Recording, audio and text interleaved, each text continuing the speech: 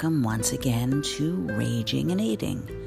This is Rossi, better known as Chef Rossi, and here I am once again, par usual, taping this at just a few minutes to midnight, which seems to be my preferred witching hour. We're also just a few days before Christmas. Christmas Eve is coming up on Friday night, Christmas Day on Saturday. That's about the extent of what I know about Christmas, right? Because I'm Jewish? Not. I know a lot about Christmas. As a matter of fact, I grew up feeling very, very, very jealous of Christmas because we had Hanukkah Chronica. 8 days of crappy gifts from my mother to get maybe, one or two decent ones. I've already told you about that one. I mean, who gives their kids a bottle of shampoo for Hanukkah? That is a bad deal in Kidland. You're only supposed to give gifts that are real gifts. It's like, what was next? Probably if I stayed home longer, she would have given me toilet paper. And with my luck, it would have been one-ply. Personally, by the way, I think one-ply toilet paper is an abomination from God, And if you want me to come over your house, or maybe go on a vacation with you, or have an adventure with you, you better not have one-ply toilet paper, because I'm not having it. But I digress. The point is, we are gearing up for Christmas. Well, at least some people are anyway. And I've always loved the Christmas season. When growing up, it seemed like so far away and so untouchable, because I was stuck with the menorah that my mother got for opening the Christmas Club account for $1. She got the free menorah. We had the menorah and the crappy gifts, and generally a whole bunch of food that had previously lived in a can. I don't know what to say about that one. But, I do have a lot to say about that one, which is that asparagus, as it turns out, does not grow in a can. Who knew? But anyway, my friends, especially my friends when we moved to the posh town of Rumson, New Jersey, and we went to a high school called Rumson Fairhaven High School. So yes, this is a shout out to Rumson Fairhaven High School, because it seems these kids show up everywhere. But anyway, it was a very posh town, and the friends that I made in that town, they were doing amazing things on Christmas. They were lighting a fire, not like the kind of fire we used to light where, my mother would try to make a sort of fire in these charcoal grills where we never had any lighter fluid, and she'd wind up throwing in newspapers, and that just sort of did horrible things to our crappy kosher hamburgers. No, they were having real fires in a fireplace, with stockings hanging, filled with treats, and an exciting night on Christmas Eve, and maybe a fabulous party. And then everyone would wake up on Christmas Day, and there'd be gifts around the tree, and they'd pretend for the young ones, and, those who just want to keep on dreaming, that Santa Claus had come. It all sounded so great, except that I started thinking about Santa Claus, and I was like, how on earth did this dude get in a sleigh, and not like a rocket ship or a jet or a fighter jet or any of those things that go really fast, get in a sleigh and somehow manage to bring gifts to every kid who wasn't rotten the year before? Well, I guess luckily for him, most kids are rotten at least a few times in the year, so maybe he didn't have to give out that many gifts. Maybe in the entire world he was only able to find like 10 kids who were good the whole year. And some of them were in a coma, kids just aren't good. They're rotten. What can I say? We act out, we do things. But let's say if Santa was really only giving gifts to kids that were good the whole year, he didn't really have such a big list, you know what I mean? But Santa was good, so he gave people a lot of breaks, and so he supposedly gave out hundreds and hundreds of thousands of gifts, or millions of gifts, I don't know. And I was thinking about that. I'm like, there's just no way. Because there was like 2 or 3 minutes in my childhood that I kind of pondered the whole Santa thing. And it just didn't add up. But once I got past that, I kind of liked the idea of it. The excitement of Christmas Eve and the wonder of Christmas morning. I don't know. I just felt really locked out of Christmas. Plus the trees smelled so great. The pine, I love it. Even now in New York City, all the vendors come in around Christmas season and they set up an entire block of pine trees. And they're selling them, for Christmas trees. I just make excuses to find those blocks where the Christmas tree salespeople are, because I love to walk by and smell that smell of that glorious fresh pine. It's beautiful. Now, granted, I don't like it when it's, getting to be a week after Christmas. Some people do this like 2 seconds after Christmas. I'm like, what is the rush? But for the most part, people wait till New Year's, and some people a little longer. But ultimately, all those trees are thrown out, and that always makes me feel really sad. I like it when people try to do interesting things with the trees. Like, I think they were using them as mulch in Tompkins Square Park. People sometimes would do cool things with them, but for the most part, I see all those trees thrown out after the holidays are over, and I just feel bad for them. I always kind of think, you know what? Maybe instead of chopping down all these trees, we could grow trees on Christmas. We could spend money to plant trees in areas where a fire has just been. And then on that living tree that you've planted, you could decorate it and celebrate Christmas. Wouldn't that be a cool thing?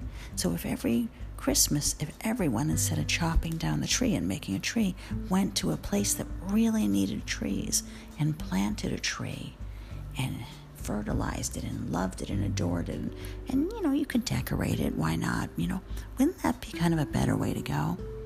But what do I know? I'm Jewish, But anyway, over the years, I started having a chance to celebrate Christmas because I would go out with women and sometimes men. Men were brief. It was a brief period of time, mostly women, who celebrated Christmas. So through them, we got to have a tree. And that was exciting. And I didn't really quite understand how to do the whole thing, but I really got into decorating the tree. I liked stringing the popcorn. I was really good at that. Getting the needle and the thread and stringing the popcorn. Okay, it was a little bit of a pain in the neck, but I was good at that. I liked decorating the tree. I had a wonderful roommate who was really into it, and she helped me do a gorgeous tree. And since it was her tree and not my tree, I could still be Jewish, and I didn't do anything that would have upset my mother. You know what I mean? But anyway, I remember this one year, I had 2 cats. One was JD, named after James Dean, but since he was completely black, he was also named after Jack Daniels. And one was Crusoe, but I changed her name to Lulu. She was named after Robinson Crusoe, but Lulu fit her much more. And I named her Crusoe originally because she'd been abandoned on a boat marina. This stupid idiot family went off for the summer on a yacht, and they got a kitten for their kids to play with for the whole summer. At the end of the summer, they returned the boat to the dock, and they left that kitten, which was now, I guess, 3 months or 4 months old, on the boat, just abandoned it. And the poor little thing, was just getting by being thrown scraps and whatnot. It was really a bit demented by the time I got her. She was, you shall say, a bit ferocious. It took me a long time to break her in, but ultimately, of course, she became the most loyal creature you could have. But JD, he was always a little bit special. You might say he rode on, the short bus. He would have definitely been the kid that needed a lot of extra help. He was a little bit special. I kind of thought of him as, do you remember the Bowery Boys? Are you too young? No one remembers the Bowery Boys, but there was a character on the Bowery Boys that reminded me of JD. He was a little bit special.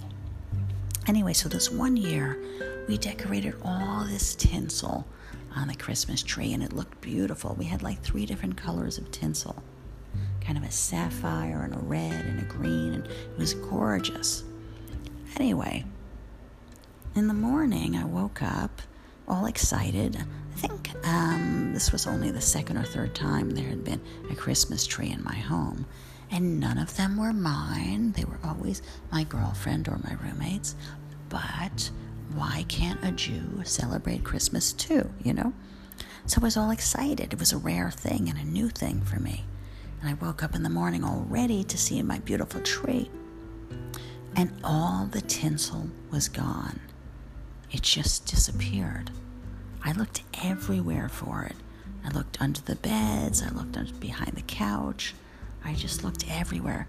And it was just gone. It really freaked me out. And then I started thinking, I lived on a 6th floor walk-up. And the main reason I lived on the 6th floor walk-up, this was in Greenwich Village, was because I knew that my mother, Harriet, could never make it up the stairs. And I had lived in places before that, which were only on the 2nd floor. And she made it up the stairs and had a few fairly horrifying visits. So I figured I moved to a 6th floor walk-up. It'll be a good workout for my legs, and it'll keep my mother, Harriet, from ever visiting. And she never could make it up the stairs. It worked really well. My dad only came up once, and I think he had to take oxygen for the rest of the week. So there I was on my 6th floor walk-up with all the tinsel gone, and I thought, did my Yiddish mama come in the night, see the tree, and in horror take all the tinsel away? Because that is something my mother would have done. But I knew she never would have made it up the stairs, so it was a mystery. Anyway, I guess it was a morning after that, I heard this weird sound coming out of the kitchen. And in the kitchen, past the kitchen, it was old pre-war, really old apartment. And through the kitchen was the bathroom. There was an old clawfoot tub in the bathroom. And that's where we kept the litter box. So I heard this really weird sound, which was JD kind of making a horrified noise, as if he'd gone in to do what cats do in the litter box and just discovered something really upsetting. And it sounded more like a wolf than a cat, like, ooh, like, I'll spare you. Anyway, he came running out of the bathroom, running through the apartment as if he was being chased by a horde of demons. And out of his butt trailed about 20 feet of tinsel. I kid you not. So what this little dingbat cat had done was proceeded to eat all of the tinsel, and then was downright shocked when it was all trailing out of his butt. I tried not to laugh because I felt really worried about him, but we did have to kind of laugh. And then, of course, I didn't know what to do. So I called the vet, and the vet instructed me to get a pair of scissors and just keep cutting the tinsel. And it'll come out, just cut it and give it time. So it took a day or two, but ultimately it all came out of JD. I will never forget that image. Now, I suppose that's not a fair thing to share with you, because now you're going to be looking at your beautiful Christmas tree and looking over at your dogs and cats and wondering if you might have the same pleasure. And so I'm going to warn you, if you wake up one Christmas morning and all the tinsel is gone and your cats are acting a little weird, just get ready. You know what I mean? But I digress. So the point is that I'm getting into the Christmas spirit, even though I'm Jewish. I believe in Merry Hanukkah. I believe in Happy Jewmas. I believe in just making it all great and fabulous for all of us. And it was always sort of a bummer of my childhood to be locked out of Christmas, so there's certain things I like doing. Now, I'm not really down with the whole religious part of it. I'm down with the festive, joyful, loving family part of it. I'm down with the crazy amounts of food, and I love the gift giving. I loved all of that. But what I mostly love is the Christmas spirit.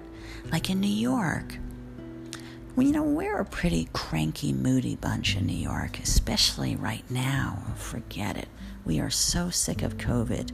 It it's not even funny. I'm starting to think, it's like if COVID doesn't get you, what's really going to get you is the fatigue of the whole thing.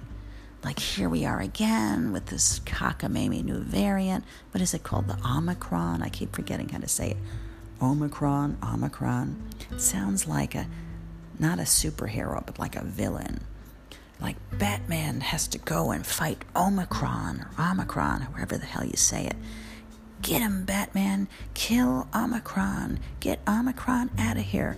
Well, there's a few words I'd like to say right now, but then I can't be on the public radio anymore. So just imagine all of them start with F, and then you can fill in the blanks. But basically, this variant, he seems to have its heart set on ruining Christmas. It's like the Grinch. The Omicron Grinch is what it is. And it's like ruining our fun. We're feeling afraid again. We weren't feeling afraid.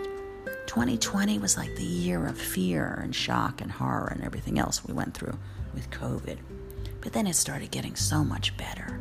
And now here we are again as we approach New Year's Eve and Christmas, when we should be feeling ecstatic and full of love and joy. And we're feeling afraid again. We're putting our mask back on. We're running out and getting our vaccines and our boosters, which you should be, by the way. I had a conversation with an older guy. He's like a 70-ish-year-old guy.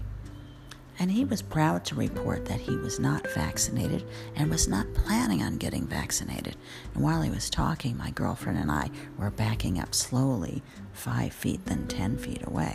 And I'm looking at the guy, and I'm like, he was skin and bones. He had no body fat. He was 70-ish, in his early 70s, being anti-vax. I mean, if this dude gets COVID, like, he's going, right? So I'm like, I tried to sort of explain that to him gently. And my girlfriend tried to explain that something like 95 or 99% of the people who die of COVID are not vaccinated.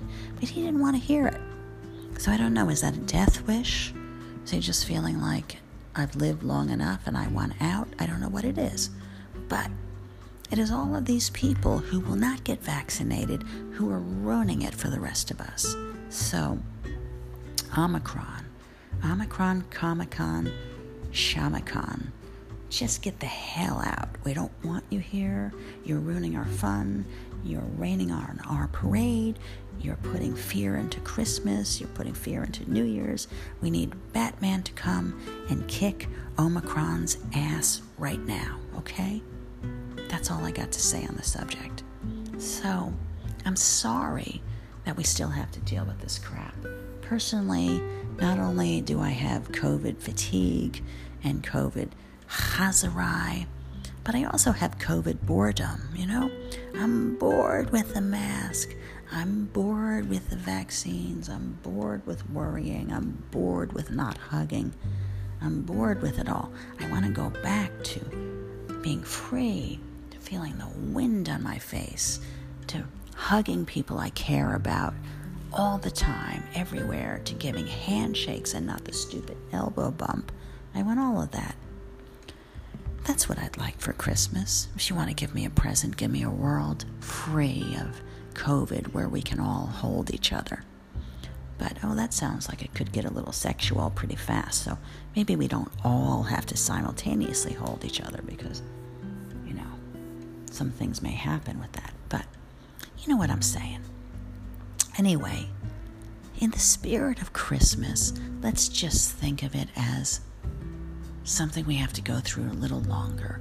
And the best way to get through it is by channeling our love and channeling our joy and loving as much as we can and sharing as much love as we can. And if you don't have any money, find other ways to give people beautiful presents. Maybe you can cook for them. Maybe you can't cook and you don't have any money. What you could give them as a present is you could help them. People need help all the time. People in your neighborhood right now are struggling to take care of themselves. They may be too old and not able to afford help, you could come and help them. You could mow their lawn. You could shovel their walk when it snows. There's all sorts of wonderful things you could do for people on Christmas. And if you have Jewish friends like me who grew up not being able to celebrate Christmas, you can invite us over and let us sit in front of the fire and sing carols. And maybe you have to stay 6 feet away, but you could still sing carols. And maybe we can't hold each other, but we could still want to. We could still make it work. Now, it's an odd thing to say since we're talking about all of this love and joy and Christmas and New Year's and what we're going through with the crappy variants and everything else. But the other thing I've been thinking about is ketchup. And you're like, okay, Rossi, aka Chef Rossi, that is a segue that is too much for even you. And you're right, but it is not. Because of two things.